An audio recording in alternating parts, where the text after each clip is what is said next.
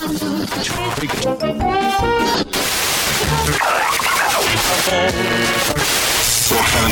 let's intercept the final bearing 222. Ladies and gentlemen,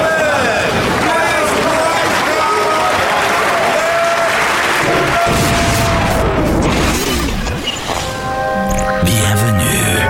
Welcome. party people in the house. Welcome to the real world.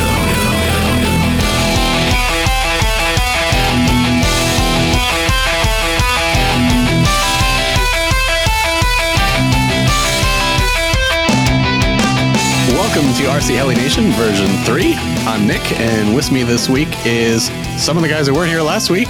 We've got Scott, I think. Hola. We got Devin back with us. Bonjour.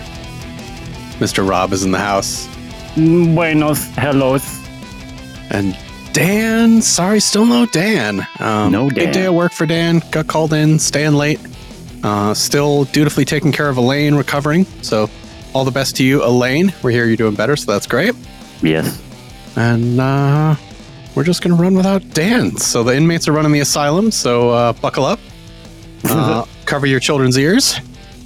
And get ready for episode 22. So you're gonna learn you something. Devin! I haven't seen you in a couple of weeks. What have you been up to? I've been a very busy boy. Ooh. Yeah, what do you do? So I've actually been working a lot and traveling a lot. I'm trying to get some travel time in before I start school. So that's what I was doing. Last week I was working on site at a job. That went great. Besides that, I didn't actually do any flying this weekend. It was kind of cold. Lame. That's all right, though, because you flew the week before, right? That we haven't heard about. Yes, I did fly the week before. Fly anything special? It's kind of flashy. Yeah? Yeah. Is it bedazzled? It's bedazzled, flashy, you know? Uh-huh. No, yeah, I have received one of the prototype versions of the Flash and got that built together and test flying, waiting for a couple other things. It's very close. We don't have a definitive date yet, so don't everyone start jumping all over me about, when's release? We no definitive date yet. It's almost So, here, huh? Are they going to have a flash sale? Will there be a flash mob at the release? Hey, there you go. I hope so. That'd be great. That's what she call the flight team whenever you guys show up with those helis. Oh shit, flash mob. Boom. All right, Devin, I'm going to give you a big challenge. Are you ready? Yeah. Okay. Hold on. Okay. In a minute, not yet. We're going to ask you how the new version of the Flash flew. And your challenge is to not answer with good, fine, or okay. Yeah. We need at least 20 words. Yes, much elaboration. Okay, It go. looks sweet. You didn't ask. How to fly. So, if I'm going to base it off the last version that I had, which was going on over the summer in June when tragedy struck this earth and it was no longer with us. Yep. It's not entirely different. Did you nickname it Tragedy when tragedy struck this earth? It's not exactly different. I'm going to pretend I didn't hear that because that was really stupid. When it hit the ground, did it stay still or did it do a flash dance? It kind of like bounced back up 5 feet. Very Boing. spectacular. No, seriously, how to fly. So the Flash is a very light model, very light, extremely light. Actually, I haven't actually weighed it, but I can just tell you that it's very light. It's probably super agile then. It's very snappy around off the center as well. Very snappy. Nice. Very fast, typical Oxy fashion. It's a very fast helicopter. It responds really well to stick movements. The pitch control is awesome. You know, there are some helis out there that are kind of sluggish on the pitch. Yeah, kind of squishy. Yeah, not the case. The complete opposite. It's actually quite touchy on the pitch, which I like. I do like being able to feel my pitch and know where I am exactly, which I think it's great. Yeah, that's cool. It probably helps a lot for like hard stops and things like that too. Oh, yeah. On those hard stops, it's there. It's just like 100% bang. Yeah, it's all there. Yeah, nice. I'm sorry. That's like Feeling up your pitch and 100% bang. Get it, Devin. Hell yeah. Got you, brother. Very fast, very agile. Like we said, the pitch feels awesome. I can't get over that, how good the pitch feels. Geometry of the heli's very good. Very good. I do very much enjoy the geometry. I don't know exactly what it is myself. I haven't looked. Very good. I think that's where a lot of the feel comes from. Very important. Get it lined very up importantly good so. Yeah, it's everything is very square. It's when I put it together, I was very impressed and very happy to see how well all the geometry squared together. It was perfect. Matter of fact, that's nice. Nice straight lines on the length and all that. Yeah. Straight line, 90-degree angles. It was very good. And I haven't turned it up because there's a couple other things I'm waiting for it to come for it. So I was taking it very easy. It was 17 and 1900 on the head and 1500. I just did 1500 for the maiden to do some quick tuning, make sure I didn't do anything stupid. Yeah, like forget the Loctite. Yeah, exactly. And then flew it at a couple flights for that just to make sure, check everything afterwards. I always do that. Whenever I do a maiden, I always do a flight or two on it and then go through every single bolt. Most importantly, the spindle bolts, because I would say about more than 3/4 of the time, the spindle bolts, even with the Loctite, do end up loosening up on my helis. Huh, interesting. I will say that. But they were tight. They did not come loose. Nice. I do, yeah, because I usually have to go from the blue Loctite on the spindle bolts to red. So yeah. That was great. They did not come loose. That was amazing. And overall, that I have probably only roughly 5 flights on that heli, and I already feel like I've been flying it for months. That's nice. So you just settled right into it, huh? Oh, yeah. Right into it. It's very comfortable heli. You get comfortable very fast. Nice. So you've got that one set up for 12 cell. I suppose that's kind of the intended plan for that. You said it's really light though too. So what's your thoughts just like off the top of your head? Do you think that would run well on like 8 cells or 10 cells or something with a different motor? You know, kind of people try to do like go sort of Puma style with that, you know? So you very well could. When we did testing on it earlier in the year, most of us, I think, in fact, all of us ran it on 12 cell. We didn't go down to 10. We didn't go down to 8. We were all 12S just because we want to make sure, you know, if you run it on 12S and you start turning the head speed up in 12S, that kind of secures all the lower voltage batteries and everything like that. If it can handle the 12S, if somebody wants to put the 10S in it or do 8S, it will. It'll do it, and it'll just be lighter overall. Yeah, word. And so I have not. I'm in the future when it gets to released and we start getting more pinions out for it. I'm sure that it will 100% be a big thing that'll be done because it is a pretty light machine. So I would expect to maybe see some 10S versions of it. I don't know about 8S because that might be kind of a stretch. Yeah, maybe some 10S. It is a 700, and if you're a sport pilot, you'll probably really enjoy 8S. But if you do any kind of harder 3D, 10S is probably going to give you the best, you know, pretty light, but your amp draw also won't be through the roof. Right. And you can handle the disc load and stuff a little bit easier and all that. Yeah, for sure, man. But my overall opinion of the helicopter so far is it's so comfortable for me and I connected with it so well. I think it flies absolutely amazing. Nice. It looks really cool. It looks cool on the ground. And that I watched that video after you guys did the open box video, and then there was the flight, those first flights. It looks pretty cool. I kind of want to know, like, it sounds weird, but I kind of want to know if you could get that thing moving fast enough to make the tail whistle. That'd be kind of cool. Oh, because it's got the holes in the tail. the APS hole or whatever it is. Yeah. One other thing I can say is the gear train on the heli is probably the smoothest electric gear train I've seen since going to like gasser and nitros. Word. That's cool. It spin you zero pitch after flying or something like that, just sitting on the ground. It spins forever. Nice. So auto rotations are probably pretty nice on that beast. Oh yeah, you throw 700s on there, which is the max size for that heli. 696s, right around there. You know, it autos really well.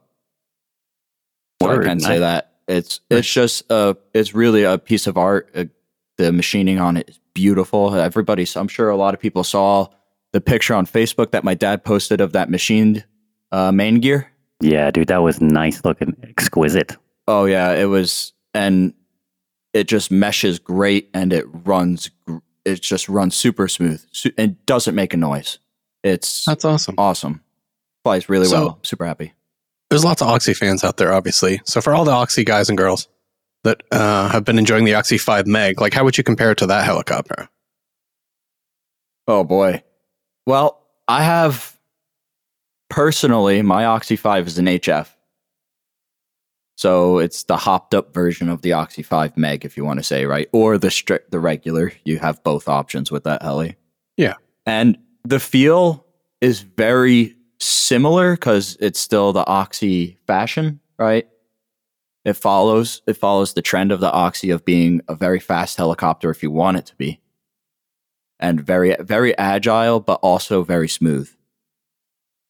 And I think you could compare it very much to an Oxy 5, but you're swinging 700 blades and you get this 700 feel, if everyone knows what I'm talking about. If anyone has flown a 500 or a 600 class and then you jump up to your 700s and you just have that bigger blade, smoother, a little bit smoother, a little bit more float. It's along those lines.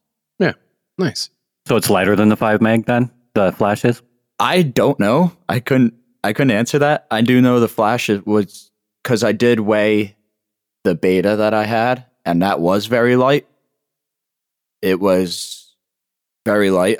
I don't remember the exact numbers. It was around the Puma, I think, though, but that was before the Puma was released, so we didn't know that. Yeah. So I don't know what the new one is. I do plan on doing, when the next time I go flying, grabbing like my my baggage, wet stuff that I use to weigh my baggage when I go on trips for work, and doing a dry weight and a ready to fly weight, and starting getting a little bit of information out there for everyone that's asking. Yeah, nice. Anything else you've been up to in the hobby? Hobby wise, no, not really. Pretty quiet, I will say. My dad finally actually that's not true. My dad just today, because today was Martin Luther King Day, of course. So he had off. I did not. He went flying today while I went to work. Did he send you pictures from the field? No, thank God, or else I actually might have gone berserk. But the Oxy 5 gas conversion from gas-powered helicopters. He got the GT15 running, and he said that thing is amazing. Nice. He got 12-minute flight time off of half a tank. Wow. Dang, dude, that ain't he's bad. Super happy. Yeah, when he told me that, I was like, wow, that's real good. So he's super happy with that. He's been fighting with that heli for a couple weeks now, and he got it running today, flying, breaking it in, and he's super happy and pumped. So that's always awesome. good too. But besides that, I spent most of the weekend working on my truck, actually. Yeah, how's your the RC training truck? going? So the tranny, I have received all the parts except for the valve body. The valve body's still in Utah. They're rebuilding. They're rebuilding that for me. But I have gotten all the clutch packs, all the steels, any other upgrades, the anchor for the bands, everything, all the billet, input shaft, everything like that. And I've gotten that in the trans. And of course, I can put the trans together because I also have received the torque converter, so I can do all my clearances.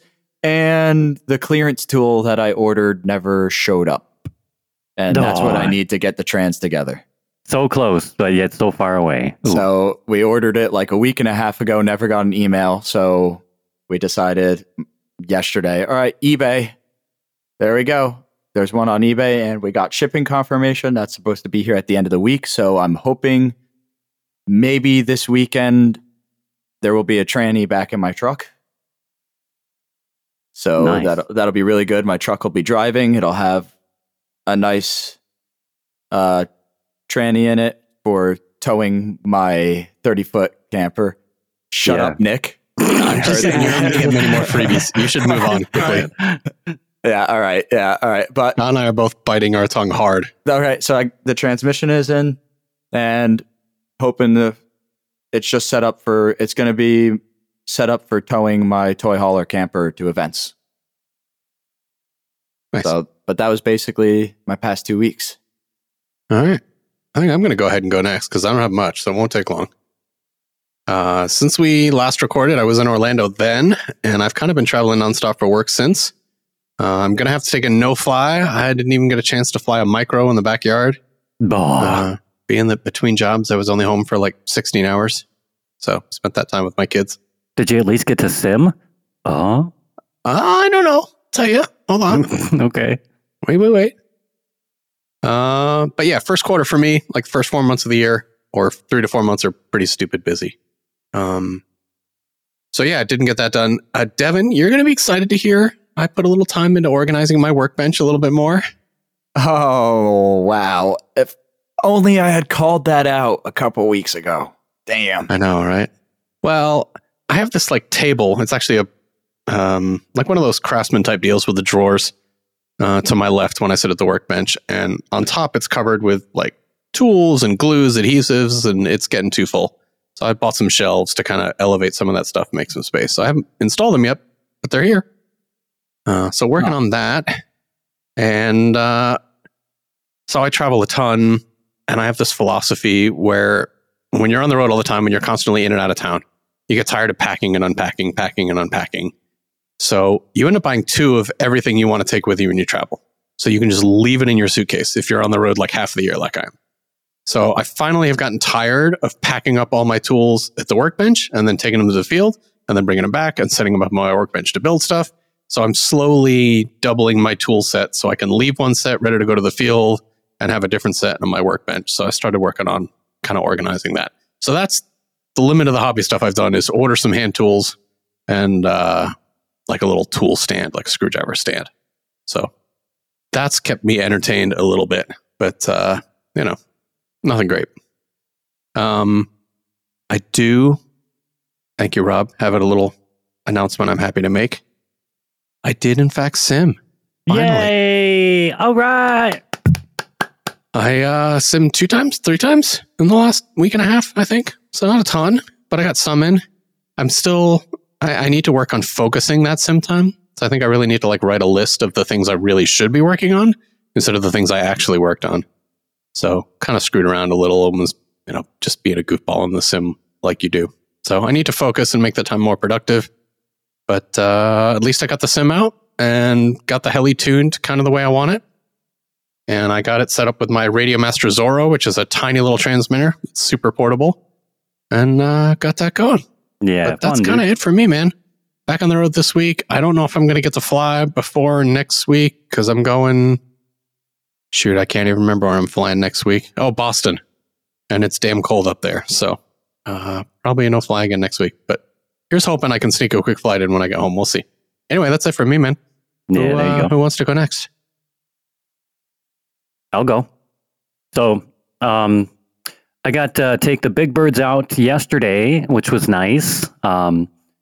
Most of the week has just been like sim time and stuff because it's been kind of cold and snowy and whatever.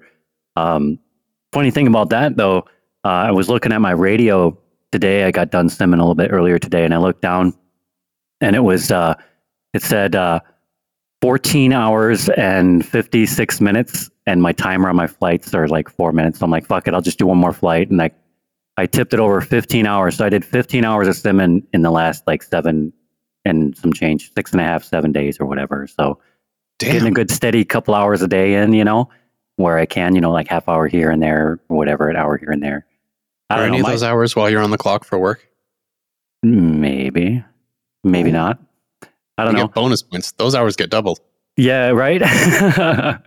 So, but see, I kind of am guilty of some of kind of what you were talking about, Nick. And a lot of my time ends up kind of not really being very directed, or I start with it being directed, and then I just kind of degenerate into random stick banging and doing portions of tricks that I know how to do, and really not working on transitions or anything, just trying to keep it off the ground, But kind of like we talked about when we were talking with Brian, just being able to have that discipline, find that a way to discipline myself to actually do it. Spend a whole pack just doing one thing, Shit, I have a hard time doing that in real life too, you know what I'm saying? So that's one of those skills I still got to work on. But I will say, for what it's worth, all that time, still all that muscle memory is growing. All the synapses are bonding and doing all the things they got to do. So flying is it's slowly becoming less and less apprehensive and stuff. I know at the beginning of our podcast, I used to talk about some of those things. Like I thought it'd be easier to just shake the dust off and get back to flying, but I feel like I'm starting to get over that hump where I can just kind of blast it open and get back to new learning, when I took the 570 out and my T-Rex 500 also, I took them out yesterday and had a great time. I was able to do my regular hard sport that I normally do, but I was able to do some of these other tricks that I've been working on and tighten them up a little bit more. And I don't know how I did it, but I pulled like a perfect, like it would have been like, I would have gathered, would probably be getting close to it, like a perfect score, like a really good score, like perfectly circular, slow Piro loop that I entered it forward, did a full, like just one nice slow Piro in this huge, like probably like 30, 40 foot loop. And it was a perfect circle. And I came back out of it like a laser going forward. And I was like, hell yeah. Right. And I was like stoked in the flight. Couldn't reproduce it to save my life, after that. But a loop, like Piro loop, or a Piro loop, like a really big Piro loop, Dang. Okay. Yeah. Right. And I was like, whoa. And I wasn't going directly beside myself. I was actually coming sort of at myself at a 45-degree angle, but I was off in the distance, and I came in and I did this loop, and I just started pulling away from myself, and my fingers are just all in the right spot, stuff I practice in the sim. And I saw myself going up, and I realized I was doing the trick, and I was like, I don't know. At first, my first thought was like, I don't know how to do that trick. And I'm like, wait, I must know how to do this trick. I'm doing this trick. This trick looks fucking great. And, So tell me, did you ship bricks on the downline or no? No, the last like quarter of it, dude. The last quarter of it. By then, I was like, it was like coming down the hill on a roller coaster. I'm like, yeah, all the way through the end of it, and so I don't know. I like that, and I'm getting more and more of those epic moments. You know what I'm saying? So someday, so cool. I know, right? Hopefully, before the snow is gone, I'll be able to actually string a few of those together. I can do some good tricks, some big tricks, and you were talking about a while back when you told us about the cone, being able to do tricks over the cone. And you had said, I can do a Piro flip, but if I can't do it in one spot right over the cone, I'm not good enough yet. And it's always stuck with me. I can do Piro flips too, but I'm slowly tightening it up. I'm not at cone level, right? But I'm probably I don't know, when I do a Piro flip, I can keep it in like a 10-foot bubble. You know what I mean? And I think that's pretty damn good, right? Yeah. The more you do that, the faster you're going to learn stuff too. It's just going to start like cascading in all these cool new things you can do. Yeah, for sure. So I've been having a field day with that. It's as much outside time as I can muster way up here in the northern latitudes. You know what I'm saying? But I still had a great time. So yeah, there's no fly happening over here in my world. I had all kinds of fun. So, but yeah, That's my story, and I'm sticking to it. That's fantastic, man. That's awesome. Yeah. Speaking of Piro loops, I wish I could remember the gentleman's name, so forgive me. But there's a gentleman who's been posting YouTube videos in the Hangout of global 3D standard maneuvers. And he just posted a great one this week of the Piro loop, and he breaks it down into all the different skills you need to learn in order to be able to pull one off. And I thought that was really cool. I don't think I'm ready to try one anytime soon. Yeah. But I like his style of explaining these maneuvers and how they're done. It's cool. How's he doing? That is neat. Okay, so first you need to learn how to fly.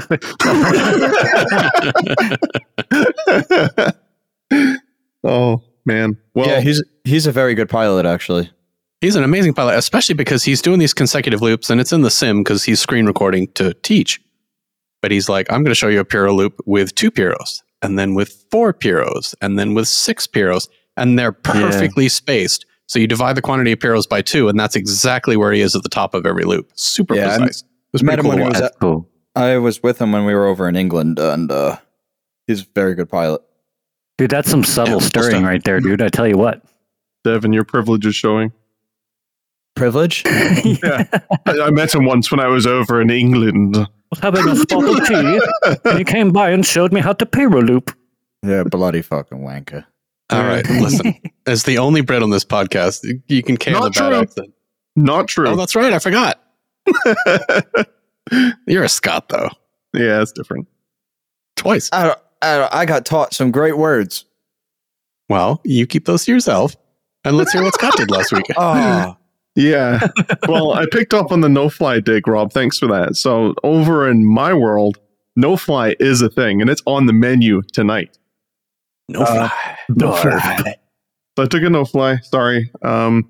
did you make some cars fly? Yeah, dude. Sick. Yeah. No, I don't know. This weekend I was doing car racing. They had a touring car race locally here, so I did that instead of flying. Weather was good. I should have flown, but whatever. I think John Titus invited me to go fly on Sunday too, and I'm pretty sure I still haven't responded to his message. So if you're listening to this, John, I'm very sorry. I just got a little sidetracked. We're trying to clean the house for next weekend because we're gone. Yeah. So what else did I do? I know I hate talking about car shit, but I built a mini Z racetrack in my garage. That's cool. That way That's I can kind of zip neat around looking, there. man. Yeah, my kid loves it. He's like chasing the car around, running around the track and stuff. And he grabbed his like Hot Wheels car and he started driving the Hot Wheels car around the track. I'm like, he's having a good time. That's awesome. That's awesome. Yeah. And Saturday, I got first place at my local club race. We were doing TC 21.5. That was good.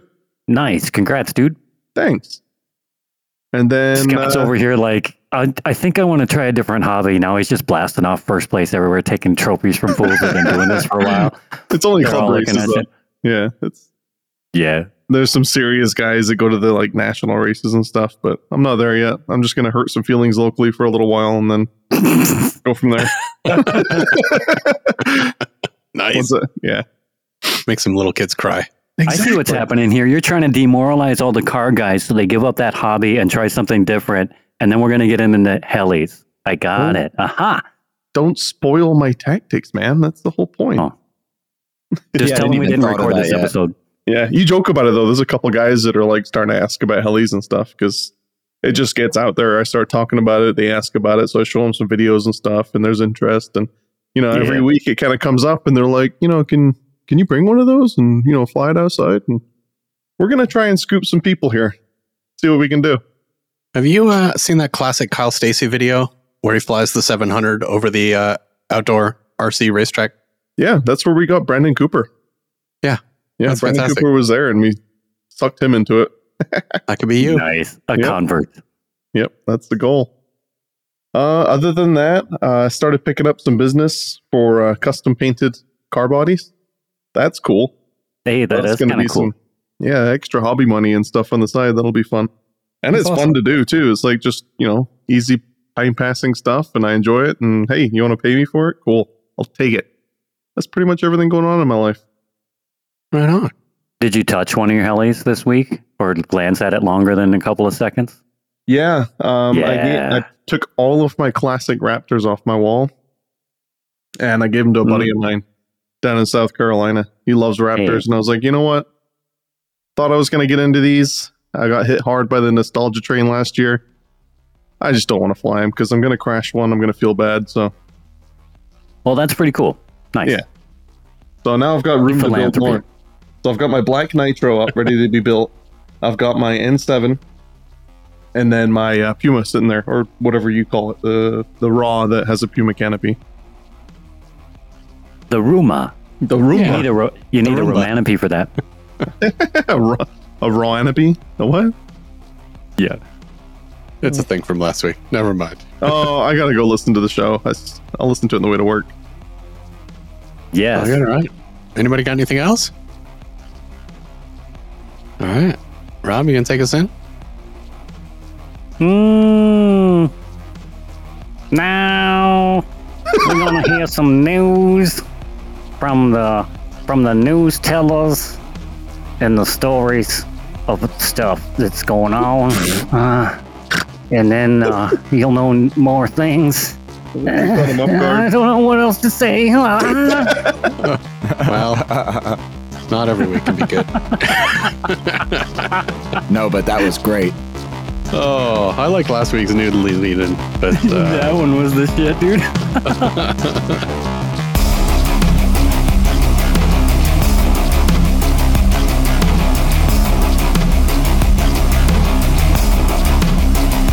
we got a lot of news this week, so lots to talk about. So this is kind of one of my pet peeves. Not that it's OMP's fault, but I hate when literally as soon as we press stop on the recording from one week, the announcement of a new helicopter comes out, and then we're the last ones to tell everybody about it. But Yeah. unless you've been under a rock, you've heard that the OMP hobby has released a new heli. They've released the M4 helicopter. OMP's joining the very busy now 380 420 size electric helicopter. The OMP M4 is a 380 size. Like others in its class, it's a direct drive motor with a belted tail. It will come unassembled, unlike their M2 helicopter. And it's going to be available in either kit form, which includes the airframe, blades, and motor. That's going to come for $349. Or as a plug and play that'll include airframe, motor, blades, servos, and ESC for $499. So a lot of people have rushed to compare these prices to the new Goose Sky RS4 and go, the Goose Sky is way more expensive. Here's the thing.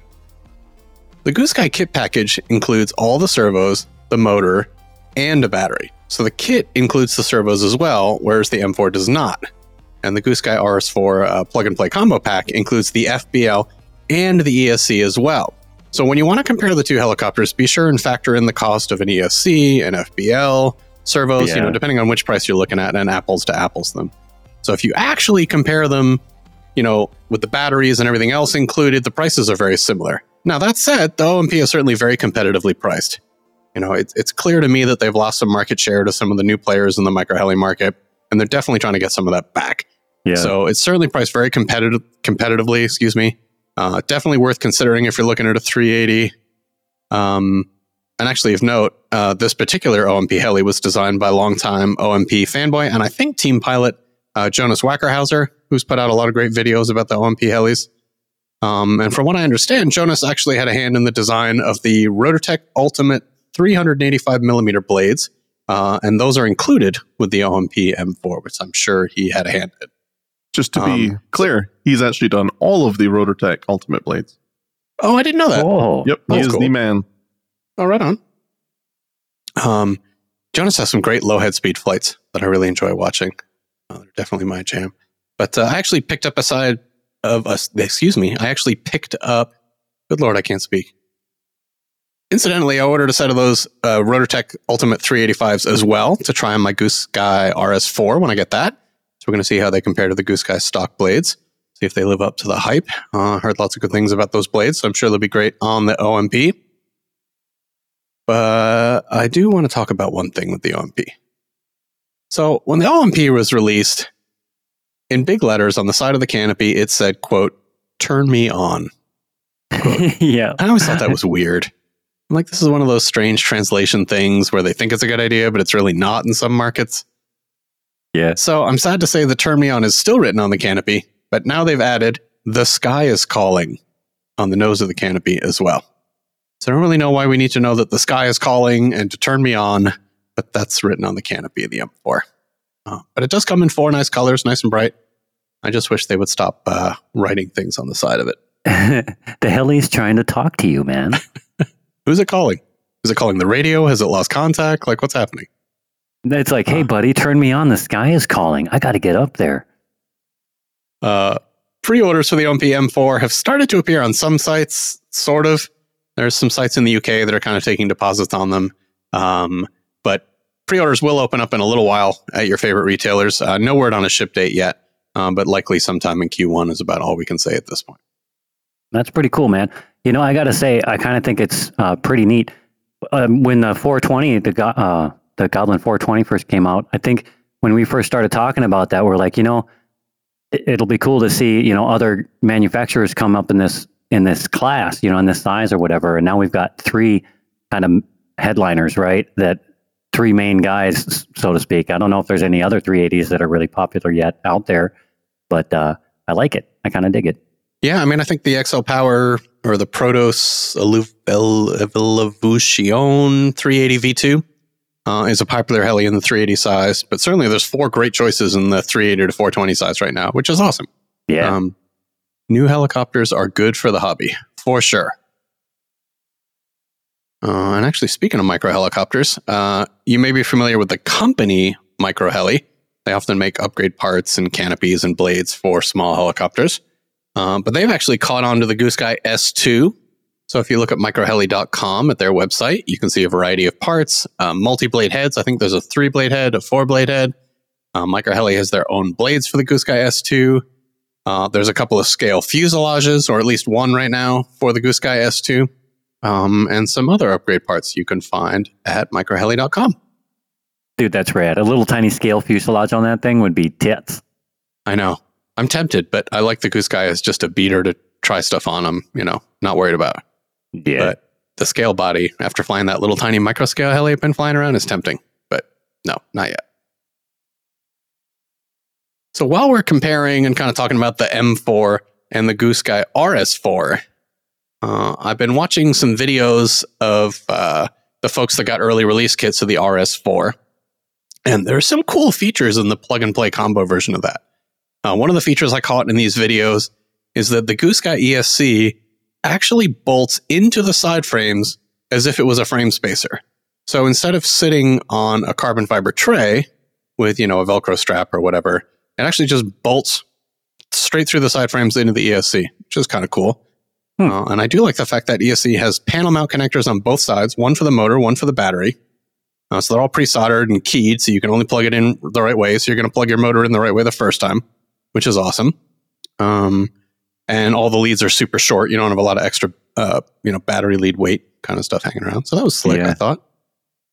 And I got to see a video of one hovering for the first time, shot at pretty close, and it was really quiet.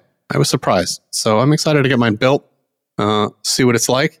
But if you're interested in seeing those videos, I saw Sean Hall put one on the HeliDirect YouTube channel, and Jeff West of West Hobbies RC has one on his channel as well, where he's building the Goose Sky RS4 and doing a video of it. So check those out if you're interested in seeing more. Hey, Nick. Yeah. I haven't seen a lot of this Goose Sky RS4. I haven't been on Facebook a lot recently. Is the ESC mounted in the typical place up front in the nose on that heli? It's actually at the bottom. So the battery slides over the top of the ESC. Like the battery tray is right over the ESC and the battery sits on top of the tray. Because after going through that ESC mount, or the ESC is the mount as the spacer, I'm wondering how well that handles up to being planted. I had that same like a lateral crash or something. Yeah. It's definitely not like flush with the bottom of the frames. So I feel like the frames should take the initial impact. So it's not at risk as taking like primary impact. But certainly, I don't know. I don't think anyone's crashed one yet. So we don't have much to say about how crash worthy it is. No, that's just the only thought. Because, you know, of course, when you start thinking about it, you're like, wow, that's really cool. But at the same time, if you were to crash one really hard and end up taking out that ESC, that has to hurt. That can't be a real cheap thing to replace. Yeah, I don't think it's actually super expensive. I don't know if they have the spare parts pricing out yet. I'm not sure. I don't know. It's a good question. Just a I don't thought. know if it's any more at risk than an ESC that's up front on top versus up front on bottom. If anything, it's more protected because the side frames and the skids will hit well before it does. Yes, they eat But a I don't lot know. of that. Yeah. Yeah. No, just I a think if thought. you hit hard enough where you would be damaging like frame sides and stuff up there, whether the ESC was strapped down or it's part of the frame, probably would have got damaged anyway. That's my guess. Plus, there's a lot less mass in a 380, so I feel like the risk is small. But I don't know. Yeah, that is very true. A lot less mass. It's a unique design decision, though. That's kind of cool. Yeah, I Is the haven't other seen it like before. on the like the S2? Is that how the ESC is, or is that mounted on a piece of a spacer? No, that's mounted. It's kind of an all-in-one ESC, FBL, sort of big box up front Yeah. on top. Yeah, but it's not like integrated to the frame on that. No, it sits on top. Yeah. Okay, gotcha. But the canopy on the S2 is almost structural in a way. Like it literally bolts into the side of the frame, the top half of it. So it almost has this Yeah. cover that really absorbs most of a crash.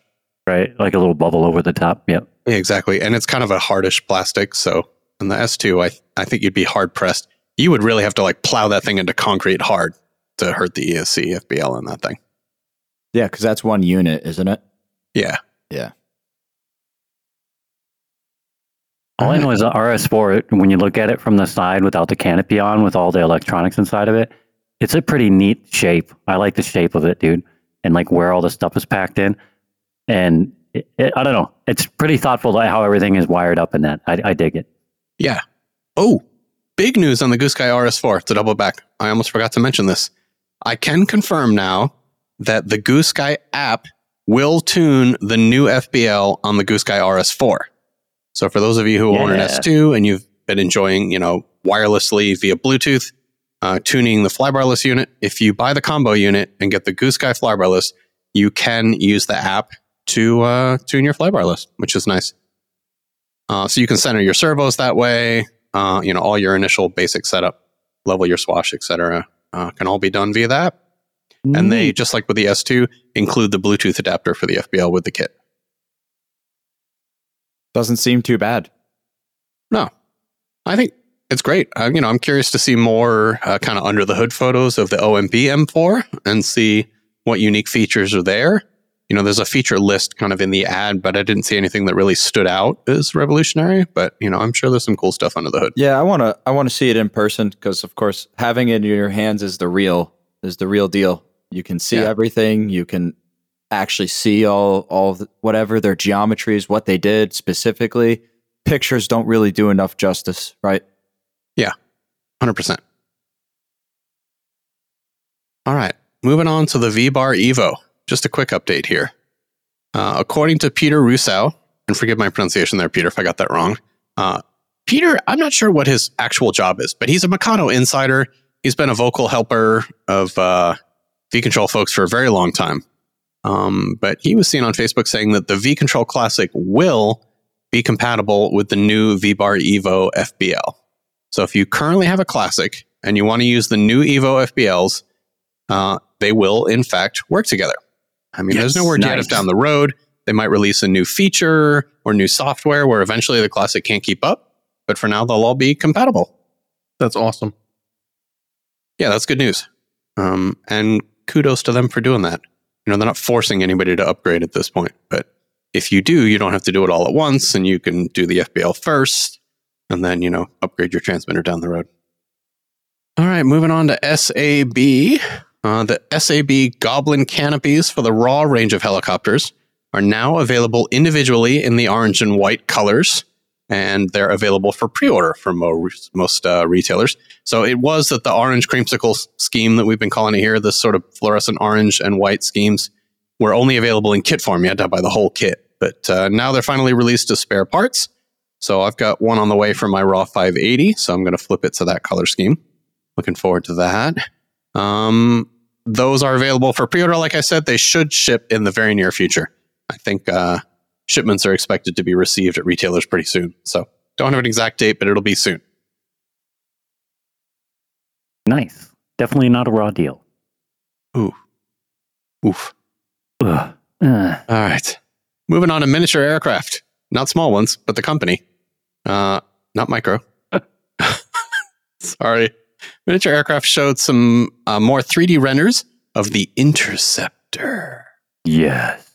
It's a 600 size gasser based around the OS 15HZ2 gasoline-powered engine. The photo showed a nice kind of lime green canopy with matching lime green skids. Rumor has it it's going to come in more than one color as well, similar to many other modern helicopters. No boom supports on this one in the renders. Still waiting on final photos of what the real canopy will look like, but the renders certainly looked like miniature aircraft have modernized their canopy design in terms of the graphics and stuff, so that was nice. Bit of a departure from their schemes of the past. And, I don't know much about gassers, but it certainly seems like the overall design of the helicopter has been modernized and kind of up to snuff with what we expect of a helicopter these days. Yeah, it's kind of nice going on this topic because there's not a lot of helicopters that are designed specifically around that motor. So it's good to see a little bit more of a how can I say it, budget-friendly gasser that you can do. Yeah.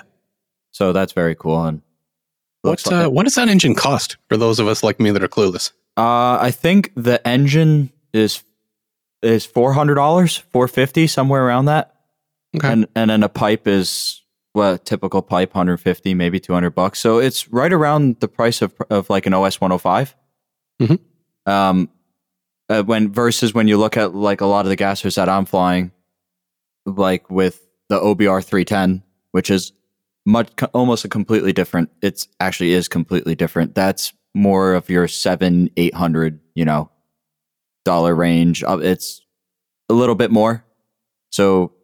And it's for a 700 size helicopter. So this is definitely, for people that are like, I don't want to go full blown 700. I want to stay smaller.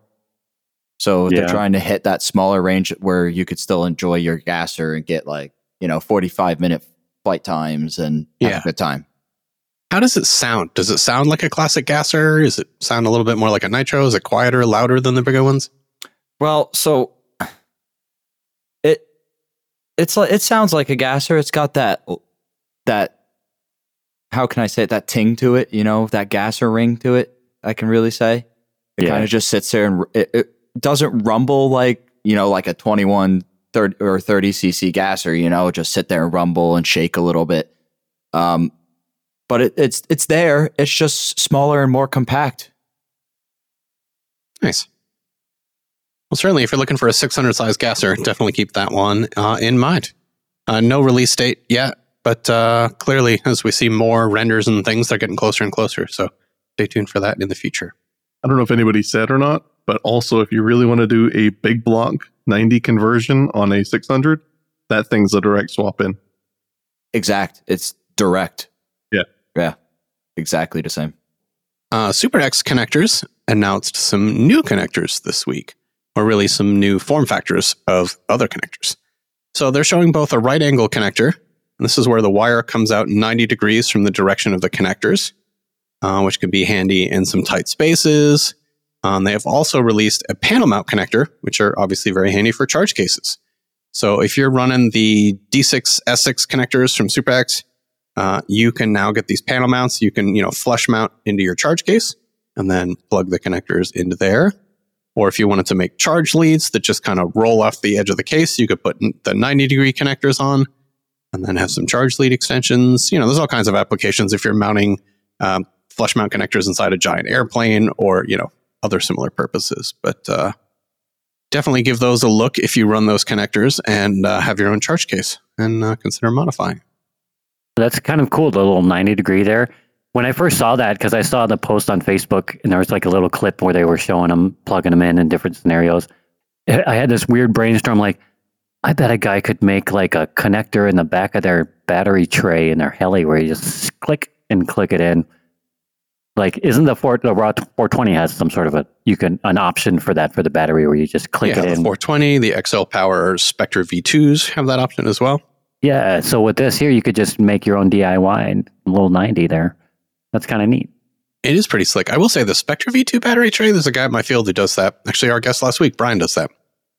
And it's pretty cool to watch him not take the canopy off and just jam the tray in the back and go click and boot right up. And it just boots up. Yeah, that's kind of cool. Moving on to our last piece of news, the Align TB70 is now available for pre-order in all of its 3 configurations from your favorite Align dealer. So still no word on a ship date, but presumably within about a month from now is a rough guess. Certainly will be impacted by the Chinese New Year, but should be very soon. So while I'm talking about this, earlier in this episode, we talked about the goofy phrases OMP writes on their canopy. And in, I think it was last week's or the week before's episode, we were talking about SAB's marketing department's descriptions, making fun of them a little bit. Well, this week it's Align's turn. So they've released some marketing flyers, and it goes beyond bad translation to just a whole new level. So in tribute to Align, and again, we make fun of all brands around here, you know, OMP took it earlier today, SAB took it a couple weeks ago, today it's Align's turn. So I now present a new segment. This is RCHN Salutes the Marketing Department.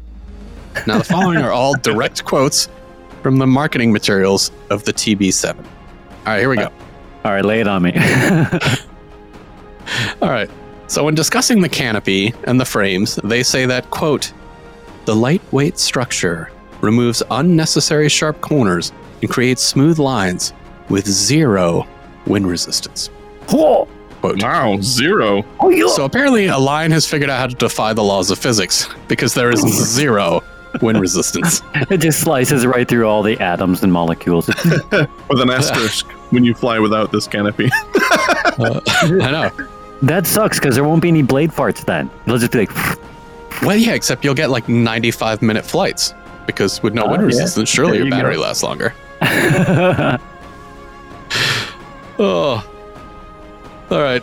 It gets better, though. Hang in there. All right. So they go on to say that, quote, what would seem to be insignificant ingenuity creates a feeling of locked-in control beyond imagination. Yeah. I don't really know what to say to that. Then I'm sure your designers love that you call their ingenuity insignificant. Insignificant, right? Like it's just sneaking up behind you like, I'm just a little insignificant ingenuity. Bam! I just don't understand. Like, seriously, what would seem to be insignificant ingenuity? Like, what is that? That translates in good old American speak as shitty design. Oh, God. All right, there's more, though. There's at least a couple more. So when discussing the Hobbywing ESC that's included in the combo and how pilots can adjust the head speed to their needs, they say, quote, this allows graceful flight like a stroll in the garden with an explosion of head speed at any time. And man, I hate when I explode without warning. And so does my wife.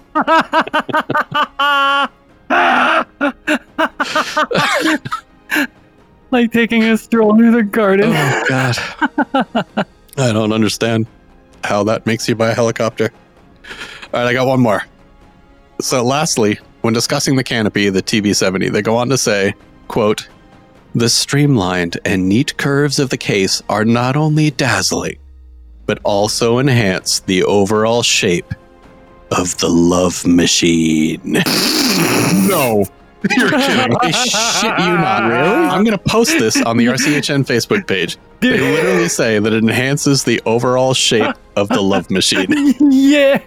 Wow, that's a first. Best translation ever. Dude, I gotta buy this helicopter just so that I can have a copy of that box. What do you find? The love machine. Oh, yeah. I was in tears reading this because I caught one and then I couldn't stop reading them, and it was just beautiful. Maybe their marketing is relying on the fact that about half the people are never going to read this.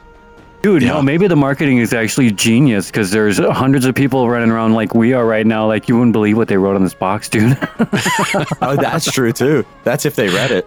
Oh, no, Right? It's not the kit box. It was like a 6-page marketing flyer kind of thing that was out. Oh, But, okay. I have the screenshots, so I will post some of them. All right, I don't want to completely just bust Align's chops, so I did look through these and try and find some kind of interesting features. They do have kind of an innovative way to adjust tail belt tension. With the boom, there's 2 bolts that are easily accessible at any time. And so with the SAB booms, and no, I'm not saying they copied this, I'm just using this as an example. Calm down. So with the SAB booms on the RAL, there's this clamp you temporarily install, and then you tighten this screw that increases the belt tension, pushes the boom away from the frame, the main frame, and then you tighten the boom clamps, and then you take this temporary thing away.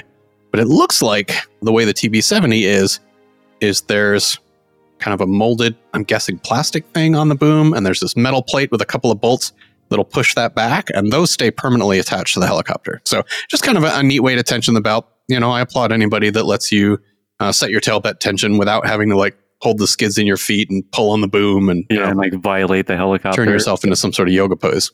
But so there you go. That's one nice thing about Align. Dude, the whole time you were describing that, in the back of my head, I just kept saying, on the love machine. On the love machine. So if you want to tug on your love machine without using your feet and your hands, you can use these two bolts. I just keep thinking, love shack, love shack. Oh, and that is it for the news. News. You want my love machine? That's wild. Oh, this is That was great. beautiful. Oh, that's something new for sure. I've never seen that in the marketing scheme. So remember when Align came out with Align pants, the denim jeans? Oh, my dad had a pair, No, actually. Dude, Yes. yeah. No. And All I thought was, pray, please make a pair of jeans that say love machine hell yeah, dude. right across the ass. Yeah, Can they had make shiny sweatpants? I love Yeah. machine. we could give them to Dan for Christmas next year. Oh, Yeah, buddy. I would so buy those for Dan. Yeah, no, Nick, this has to be 10 years ago. A line, as Scott was saying, with the denim jeans, it was written across the ass. It was freaking great. No. Yes. Yeah. I Dude, we need a need some photo. RCHN ass pants. Was this like something like people would wear to Fun Flies? You would win them at Fun Flies because they would donate them as raffles. I love it. That's so amazing. wild. Hey, Don't man, all I ever know change a line. is before I die, I have to own at least one aligned vacuum cleaner, just to say I have one. Yeah. I think it's wild that they make vacuum cleaners and helicopters. Such a Yeah, that's pretty crazy. Yeah, it's such a weird combination of things. I know think some of they these companies, still- like you look at Yamaha, the diversity of the stuff they make is insane. Yeah. Could you imagine, like, you know, I'm in a store and I'm here to buy a piano. But, you know, I don't want to spend too much money because I also want to buy a motorcycle. Yamaha says, listen, you won't believe this.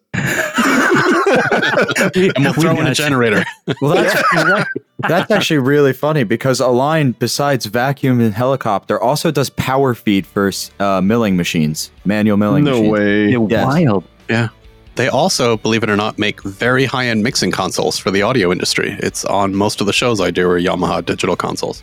Yep. Huh. It's insane that they're everywhere. It's kind of weird. It's like, oh, cool, helicopters. Oh, wait, vacuum cleaners. Oh, wait, power feeds for milling. What? You could walk into a store and need three things and find three things from the same company that have nothing to do with each other.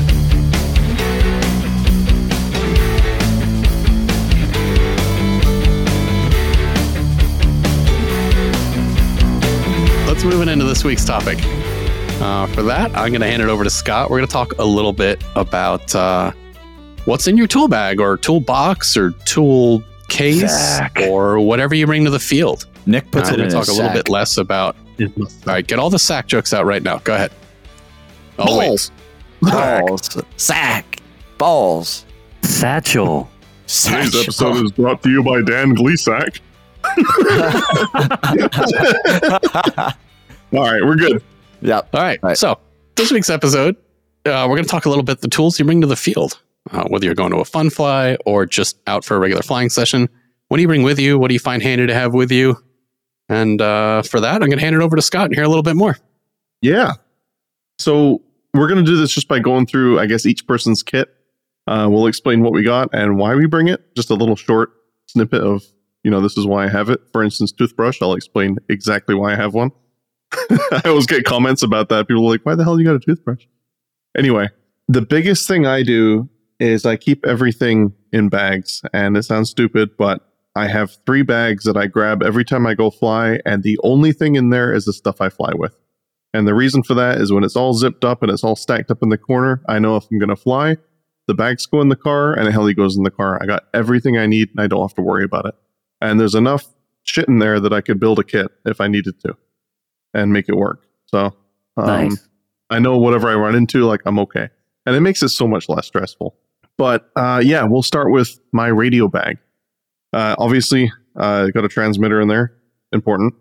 I have an RC logger pitch gauge. I am so pissed that they went out of business, but anytime you see one for sale, snatch it up because they're good stuff. Can we talk about that for a minute?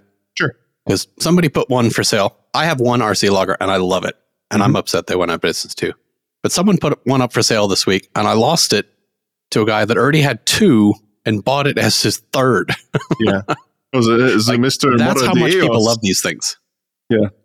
Anyway, I did the same thing. And I was like, dude, if the deal falls through, like I'm down. I'll pay you twice what you're asking.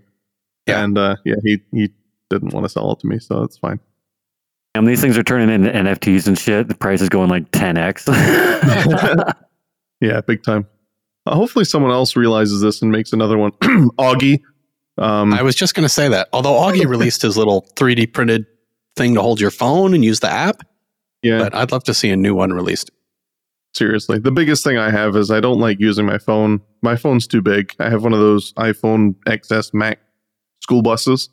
So anytime the pitch snaps back and forth, the thing like flicks the alley around, it starts dancing. It's like a chicken dance just when you change the pitch.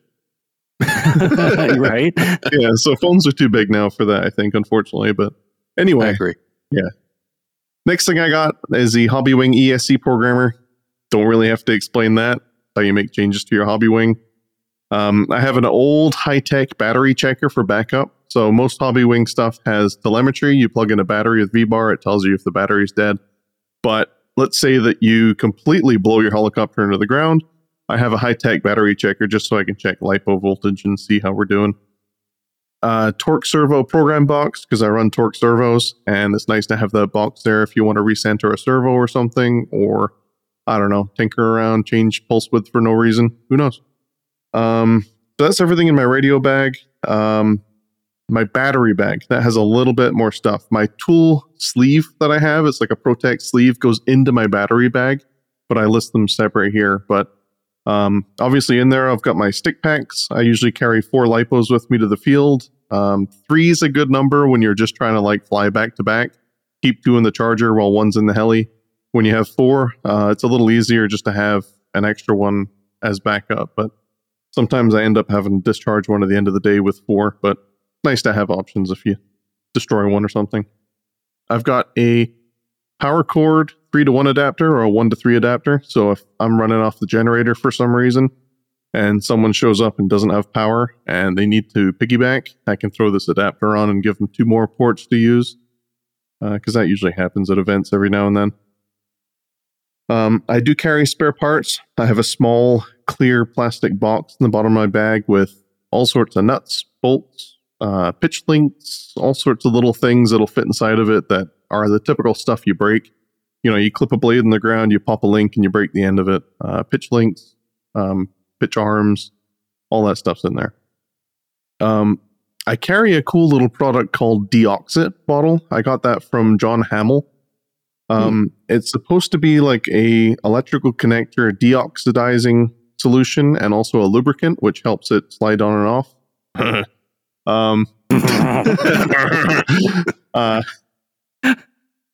It works amazing. 0 wind resistance. Yeah, I had issues with the RC Pro Plus connectors. After a while, they'd get super tight and I'd start hurting my fingers on the D6s. And once I started using this Deoxit, they just slip right on and off, no problem. And you get that nice click that you get with those connectors when you put it together. It goes like ding, and you really know that that's seated. Yeah. Great stuff. Highly recommend it. It is expensive. It comes in a small nail polish bottle, but you barely use any of it. Works awesome. I do carry Loctite, blue Loctite, just in case something comes out. I want to Loctite it and put it back in. Super glue, just for any reason. Tail control rod comes apart, or I got to make a new tail control rod. It's easy to keep in the bag. I have some 3-in-1 oil in there just for kind of spot lubing if I get some weird squeaks or something in a bearing or the tail output shaft. And then a radio charger, just in case. And then when I pull out my tool sleeve, this is where the meat and potatoes is. I got a full set of hex drivers, Scorpion drivers. And then I've got duplicates in MIP, and the theory behind that is I use the Scorpion ones every time I work on stuff. If I have a bolt that's maybe slightly rounded out, or if it rounds out, it would be a really, really, really bad day, then I use the MIP drivers. That's the only thing they get used for. So they're always super sharp and clean. And I know that if I push it in the engagement and give it a twist, it's going to break the bolt loose and not strip out. I got some small needle nose pliers, small enough that I can get inside of servo plugs and stuff. Or if I got to get like a small pin, I can get down inside things. Box cutter, just got to cut zip ties, got to cut things, open boxes, whatever. I've always had a use for box cutters at a field. Wire cutters or angle cuts. I got a set of those just for, again, zip ties, wires, packages, whatever. Got a nitro T-wrench for when I'm feeling froggy and bring a nitro to the field. Sometimes I get lucky and it fits other things, so it's nice to have. I have Augie's pitch link holder. So Augie makes this little carbon tool that holds your pitch links, which is pretty cool because I always hate when you're turning a turnbuckle and you pop the what do you call it? You pop the ball link off the ball when you're trying to turn the turnbuckle. So Augie's little tool is adjustable and it slides over the pitch links. And then you could turn the turnbuckle and it holds the two links stationary so they don't pop off. Awesome tool. Love that thing. I love that thing. I swear by it. Yep. I have a Bic lighter. I get a lot of questions about why I'm always buying Bic lighters and I don't smoke. I use them for any kind of reason I need, like shrink wrap or something, or if I've got to take the end off of a tilt control rod and get rid of some super glue. CA tends to come off with the lighter. It's just a nice tool to have. If you need heat, it's there. SAB ball link wrench, that little plastic tool that you get with the old goblins, the ones with the nylon bolts. I have one of those in there just for turning ball links on without hurting your fingers. Always thought they were pretty cool. Next one's a toothbrush. Everyone's like, why the hell do you have a toothbrush in your pack? Yeah, why do you got a toothbrush in there? I have a good guess. Is it because you sleep in your car at Fun Flies? Exactly. I like it for cleaning off gears, getting grit and stuff out of things. It does a really good job at cleaning the skids. If you run white skids, you put some like Simple Green or something, or any kind of cleaning solution, grease lightning on the skids, and you brush it with a toothbrush. It works wonders. I just don't have patience for stuff that's stuck inside hard to reach places like fins of servos, heads of nitro engines and stuff. It makes quick work of it, so I keep it in there at all times just to have one. And make swift work of like grass clippings and shit from after you land. Exactly. Yeah. Just for the nasty stuff you can't get to. Ball link pliers, obviously you know why you need those. Awesome to have. And I have a Bobby Watts grippy wrench, the spindle shaft wrench. And I only carry the one for a 700 size because I only really fly 700s. But when you're trying to get both bolts at that spindle, awesome tool. Can't knock it. Yep. Got a Sharpie in case I feel like vandalizing a bathroom or writing down something important. SAB transplate wrenches. So ever since any SAB, I think, they always use a separate plate for the motor. And then they use these two nylock nuts with washers up top. So I just carry a box wrench that fits over those. That way I can tighten them or loosen them easily without trying to jam things in there that don't quite fit. That's and then it comes in handy a lot. And then I have an adjustable wrench as well that I use for like the tail fin on the Kraken, or for some reason if someone needs help with a 600 and it has a different size nut or something, I'll use it for that for emergencies. And I used to carry matching Allen keys for either side of the spindle bolt. I no longer keep them in my tool sleeve. I just put 2 sets of Allen keys in my battery bag. I forgot to list that above, but they're in there in case I need to swap a spindle. And then I have a small section here for optional stuff. Most of the fields I fly at has power, so I can just plug my charger into 110 and go. But if for some reason I'm going to a field that doesn't have power, then I grab a second thing that has my generator, and it's got a power cord in it. And if I'm going somewhere where I maybe expect to crash, I'll grab my blade bag, and I have a bag of spare parts for 700 SAB stuff. So It's got a couple booms, couple side frames, some skids, the bigger stuff that you might need if you plow it in. But that's it. Like, I try and keep everything compartmentalized. I have separate tools. I know that we chatted a little bit that I won't shut up about cars, but I have a separate tool box for cars, separate wrenches, separate everything. Like, I am not a believer in using the same tools for different things and losing them, misplacing them. Everything has a place. I know where it all is, and it always goes with me. So, you're talking my love language there. Oh, it's so nice. Just that peace of mind that I'm about to drive 8 hours to an event. I don't want to ever question, did I forget that? Do I have this? No, it's those 4 bags, that generator, and whatever helicopters I want to fly. Put it in the car. I don't even have to second guess. Everything's in there. Even my wife knows not to touch that. One time she went in there like, I needed a screwdriver. I'm like, not from there. Those don't exist. I bought her own tools, put them in the drawer. She promptly lost those, but she knows not to go inside my ship. Yeah. She's like, no, but it's just right there. You're like, no, man, those don't exist. I didn't get it at first. I'm like, no, it's peace of mind. It's keeping me sane when I need to go somewhere. Like, you can't touch this shit. She gets it now, but she did not then. Nice. Yeah. Right on. Dude, I think you stole a lot of our thunder, man, because I think you have everything. I mean, everyone has their own reasons. So let's hear your reasons for what you bring. Yeah. So, like you, I use MIP drivers. I have 2 sets in my tool bag of the common sizes. So for feathering shafts and whatnot, I can break those. So I only carry those up to like 3 millimeter. And then I have some, standard L-shape Allen keys for 4 and 5 millimeter because they don't take up a lot of space in the bag. And usually on a 700, I'm not breaking the spindle apart. If it's that bad, I'm probably taking it home. So I just keep those. I do have some nut drivers as well. So like 5.5, 7 millimeter, I think are the only 2 sizes I carry. Are just handy. I do like to have a small pair of scissors. I like the canopy scissors, those little Lexan canopy scissors, because they're not very big, so they don't take up a lot of space in your tool bag. I should back up.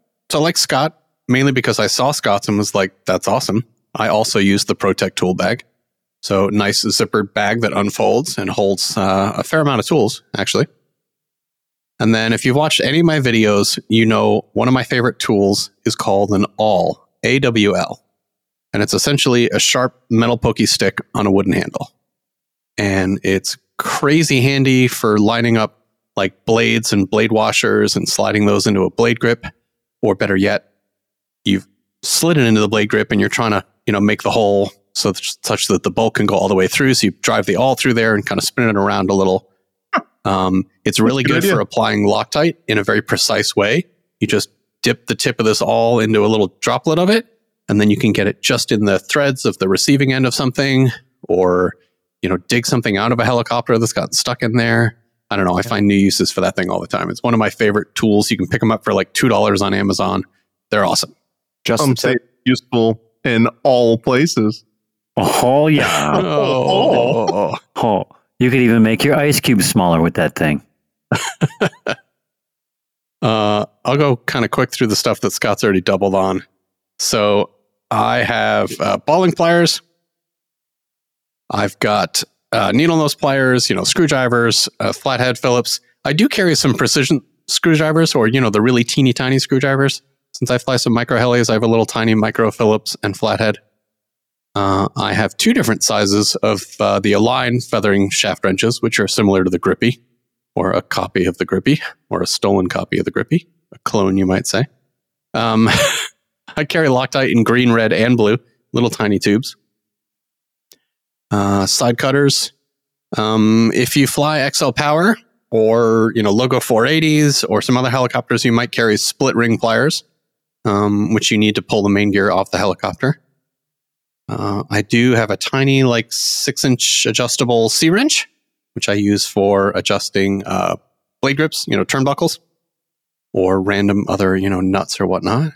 Like Scott said, I do love Augie's ball link holder adjuster.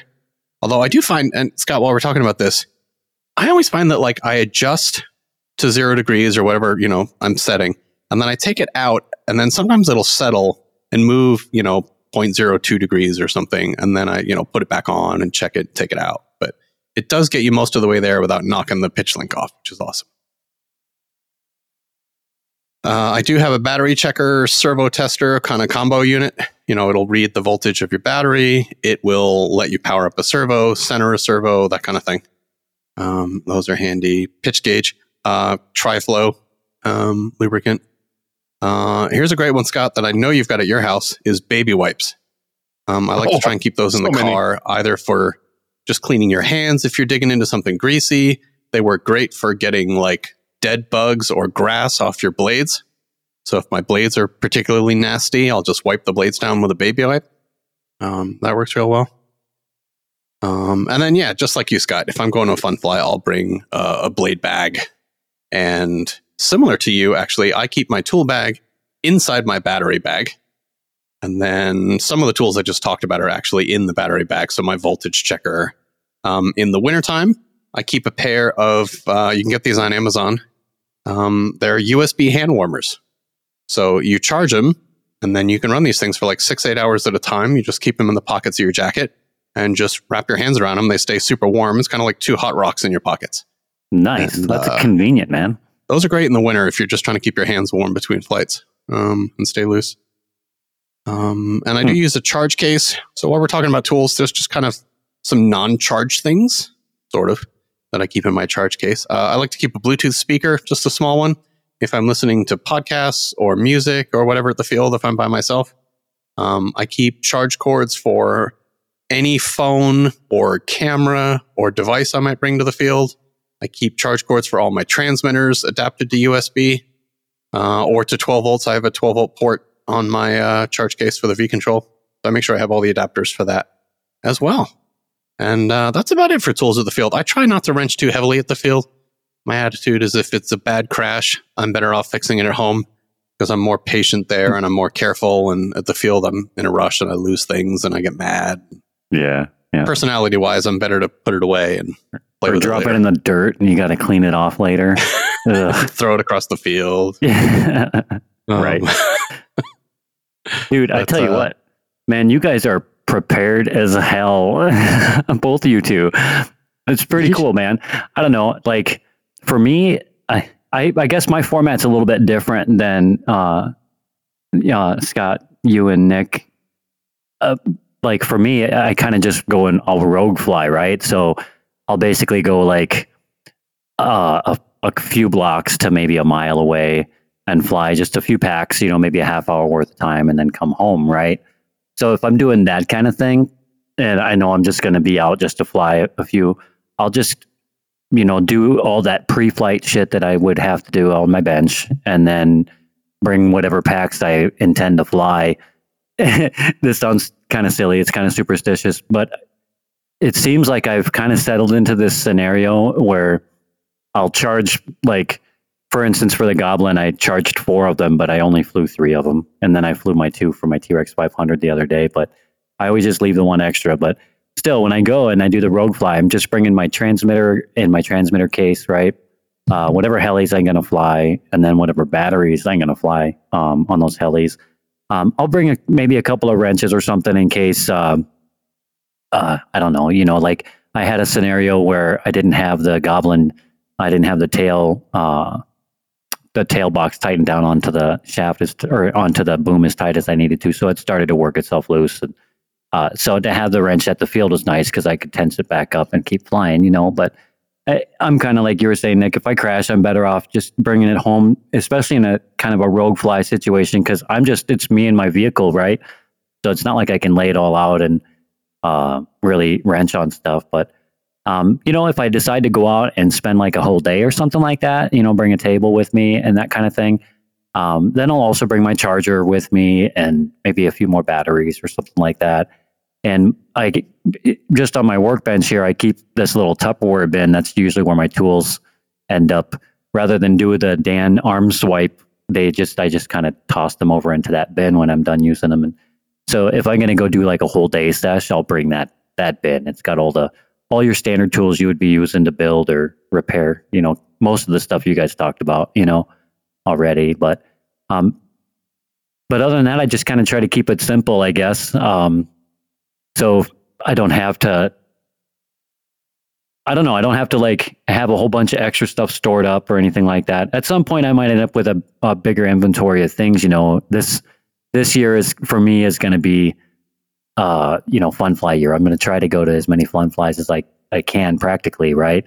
So I'll probably end up developing something similar to y'all's to-do list. But right now it's just I'm the rogue flyer, so I don't bring much of shit with me.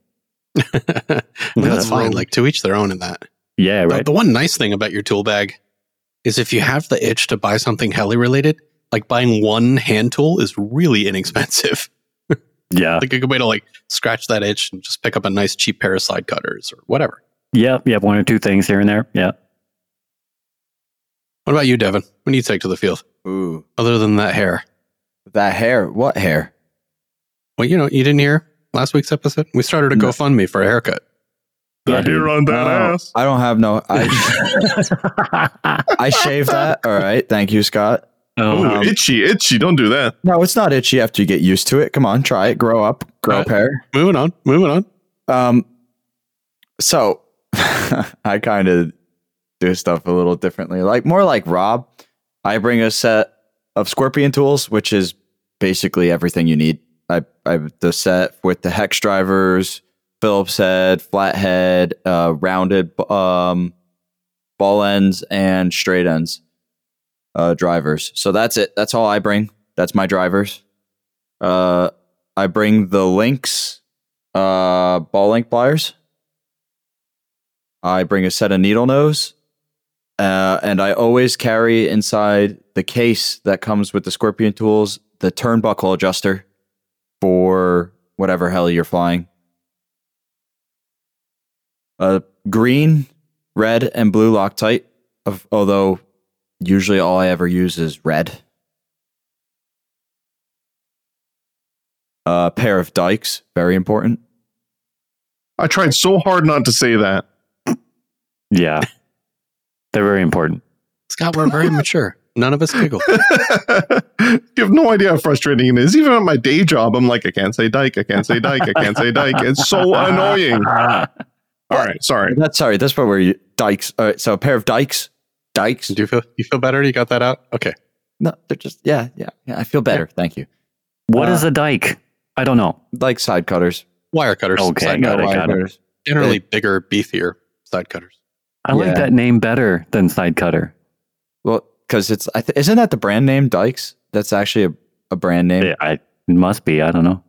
I think that might be where it came from. Yeah. Yeah, but that's what I refer to them as. But they're just smaller versions of them for cutting like the zip ties and anything like that. I always which are the way to go. Don't be cutting zip ties with scissors and cutting your finger every time you touch the heli. Yeah, exactly. Or knives. Don't do that. That you'll cut your finger open doing that. Yeah. Just use your teeth. Rob, send me a video of you doing that, please. Like I'm making out with my fuselage. Ooh. Okay. Ooh, I finally got it. Yeah, look at that. It's between my teeth. My love machine. Your love machine. I always bring, and this is one thing that I haven't really heard, goop, it's called. And it's kind of like a silicone in a way where it dries, but it's still soft and malleable. And I put that on all of my leads for my Neo. So just in case, like I'm doing a new build and I forget to after testing it, I'll do that. I don't use a pitch gauge, so I don't bring pitch gauges. What else? I got to think. That's pretty close. Oh, and the Lynx one-way spindle. The grabby deal. Yep. So I can loosen, instead of only being able to loosen one side, loosen both sides. But that's pretty much it for me. And if I'm going to an event, it's kind of different. I have tool cases. This is just in a separate box that I throw in when I go flying every day. That's what I bring. But when I go to an event, I have two of the like Home Depot brand tool cases that just get thrown in. And they have everything when it comes to servo testers, anything like that. that's what that got. I don't really bring that to the field. The only other thing I do bring to the field is the KST servo box for adjusting the newer style servos and setting the pulse width, endpoints, anything along that nature. But for events, I have the 2 big crates that has everything in it. They just get thrown on the floor of wherever they're going. Generator, of course. My radio, because that's not really important, but could use it. I keep batteries and everything separate. When I pack for events and go flying, I have batteries in one case by themselves because I pack them differently. Whenever I travel anywhere, I always put the batteries in the car with me. They're always sitting in the back seat behind me in case there's something weird that happens, and they just you gotta jettison them out of the car. Yeah, I throw them out the window. Yeah, so they're always in the car with me in the cab. But that's my basic, real, nothing too fancy. No really long lists of everything. So what about like specific brands? Like I know Scott mentioned MIP drivers. I use those as well. Scorpion. We talked about the Scorpion driver set, which is awesome. There's like a 20-piece set they make that has most everything you need. Yeah, that's a great place to start if you just want to grab it. I think they even make tap and die you can get as well. They do, yeah. So, which a tap and die set for your workshop, which is a whole other set of tools, is really handy to have as well. Yeah, because we got that whole set where we got the big set of drivers and the tap and die set. If it's a real big event, like we're going for like a week and a half, we'll bring them just in case, because they're useful for other things when you're traveling besides the heli side. So, but whenever you're going to a close event that's at like 6 hours away, is what I consider pretty close. You don't need that. Yeah. But it's all. But yeah, talking about brands, I really love my Lynx bowling players. They're great. I love those them. Are the Shiznit. They're just solid. They work awesome. Any other brands folks should look at? For what? Anything. Any favorite brand of tool? When I got one. I tend to use Triflow for grease or Bodo Lube for doing your thrust bearings or anything like that. I use Bodo Lube. Lube. Thrust. Me personally, I prefer Huggies baby wipes. They're very nice in the hands. Just kidding. A little more simple. I actually forgot to mention I bring a charger with me too, and I have a dedicated charger bag. I run an ISDT X16, and I swear by that thing. I love it. It does everything I need. Runs cool. Perfect. I bring a charger that charges my batteries. I think they're the smaller. Are they the T6s or something along those lines? I don't remember. But I got 4 of them in my charging case. That's what I charge with. I love my charge case. I have 4 500-watt chargers and a giant lid full of zippered pockets that hold all the charge leads I'll ever need. Yeah, we have we did strapping in the top of the case that holds all of our leads. So, and including a compartment in the middle as well. So that's great. Being able to store your charging leads in your charger is really nice, because that is usually what you forget if they're separate. Let's be honest. A bag of charging leads sitting on your desk somewhere that you always go, never forget that. You'll always forget it. Yeah, and that would suck because you're like fully equipped with everything except you're dead in the water without the leads. Exactly. I mean, if you're at a fun fly, you can borrow them from somebody, you know what I'm saying? But yeah. Yeah. You know what I've forgotten twice that I now keep like with the spare tire in my car? It's like under the, back hatch. You know, the IEC adapter that some charge cases use? It's the Edison plug on one end to plug into your generator, and the other one, it's that little 3-pin socket you plug into the charge case. Yeah. Yeah. Because I use my charge case at home, sometimes I'll unplug that and forget to put it in the charge case. So I keep 2 in my car because I've taken one out and forgotten about it and left it, Anyway, I forget that all the time. Yeah, you forget stuff all the time. Without that power, you're dead in the water. No matter how much you prepare and like you get these bags going and everything, there's always like one thing where you're like, oh, that would have been nice. At least that's good for me. That's the thing. Your toolkit evolves. You learn what you wish you had, and then you add it. Exactly. And then you realize you're carrying way too much crap, and then you scale it back. It's easier when you fly all the same airframe too. It's right. So you don't have to have such a big, wide mix of stuff. Yeah. Yeah, that's very true, actually. Well, right on. I'm sure we'll do a version of this for your workbench, which is definitely very different than what you use at the field. Actually, my tools for my workbench, I go over, grab the box that I use for when I travel locally, put it on the workbench. There you go. That's what I use. Same. That's where my tools go. I go to my heli kit, open up my tools, and that's my workbench. After I do the one arm clear off. Yep. I don't know. I use a lot more tools on the workbench than I do at the field.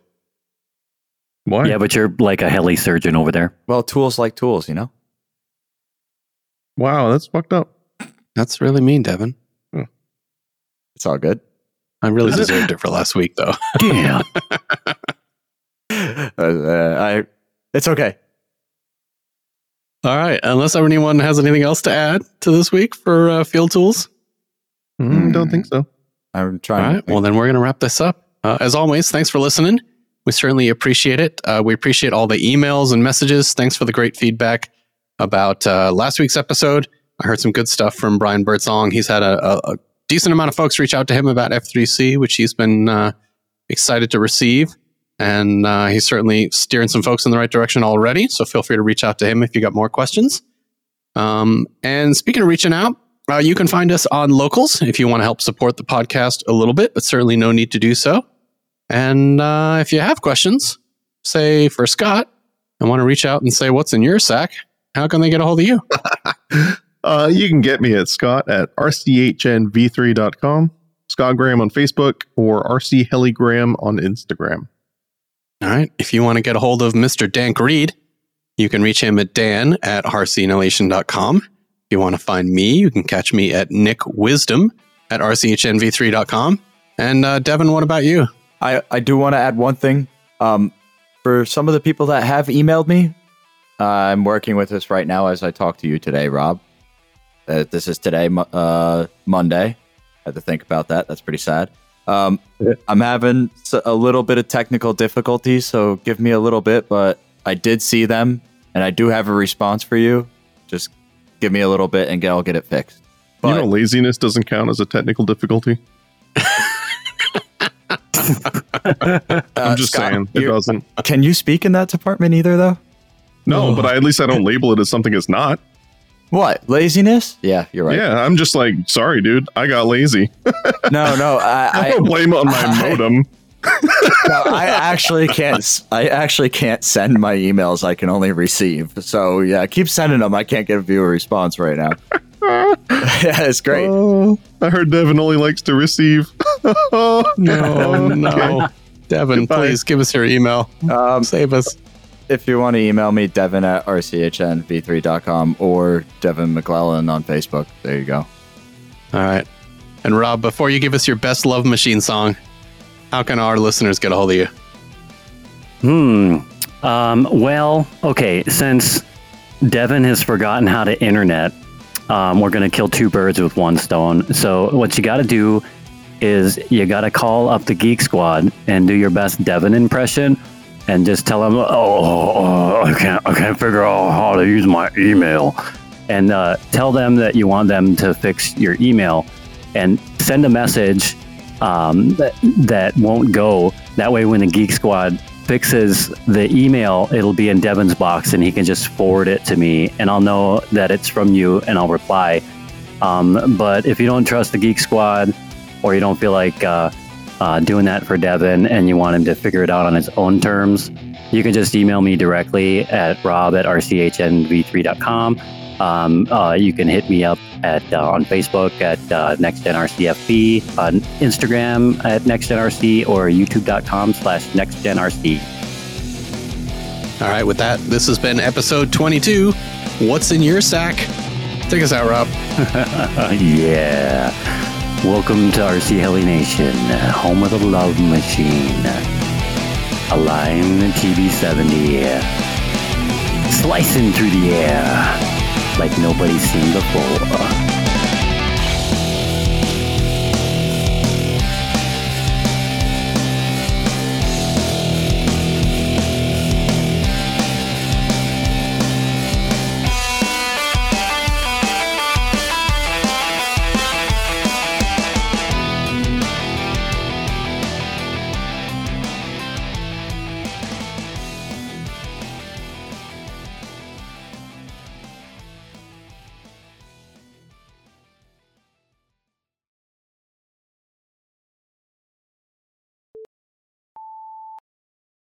And it's funny too, because at the same time I'm going, this is the scariest thing in my life I've ever done.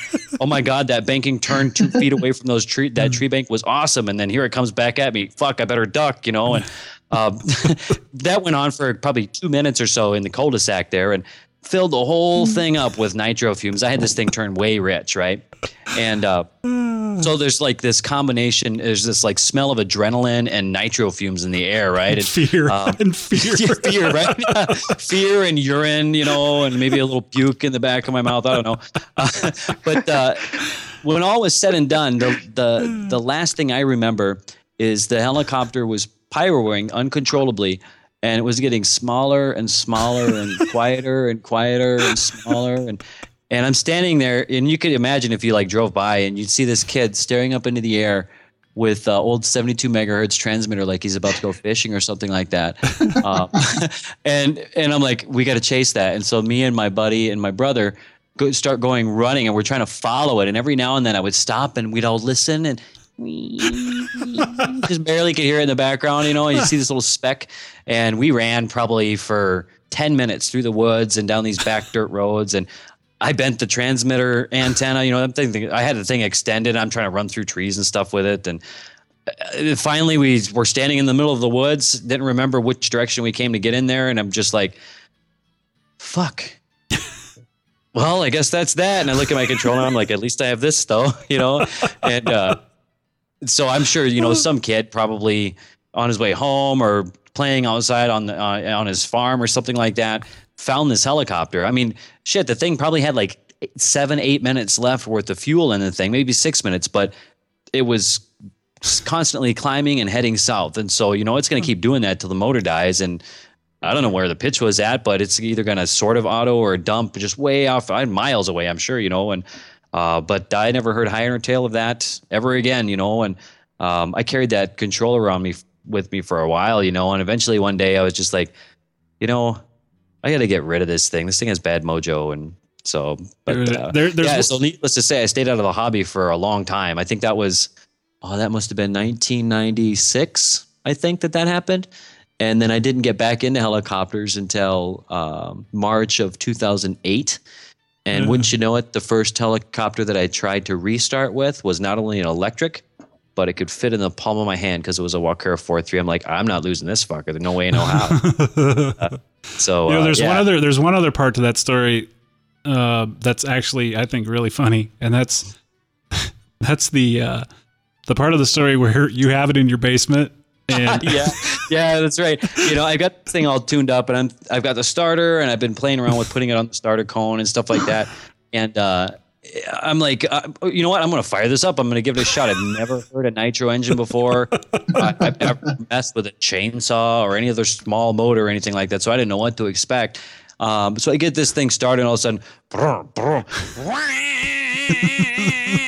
I'm like trying to run back and get the controller. I don't know what's going on. I'm holding the head, and I'm sure I'm jacking up with the clutch and stuff like that. And the whole basement just turns into smoke. And all of a sudden I hear from behind me, "Rob, what the hell are you doing?" And I look back, and it's my mom standing on the stairs. I'm looking at her, and the helicopters, I just turned the helicopter off, and I'm standing there like I was caught red-handed with candy in my hand or something. And, well, I just wanted to see it start. And she's like, I don't remember what she said, but she was pissed off. Did you follow that up with, Mom, I think I puked a little. Do you have any Pepto-Bismol and some breath mints? So anyway, we had a little detour there, Chris, from your conversation, but that is such a funny story, and there's a lot of listeners that probably remember it, but there's also a lot of listeners that probably haven't heard it. Dude, it's and the moral of the story, it was all pretty funny. It was exciting. The moral of the story, pre-flight check. Yeah. anything. I think man. that's actually what we were talking about when that came. You were, yeah.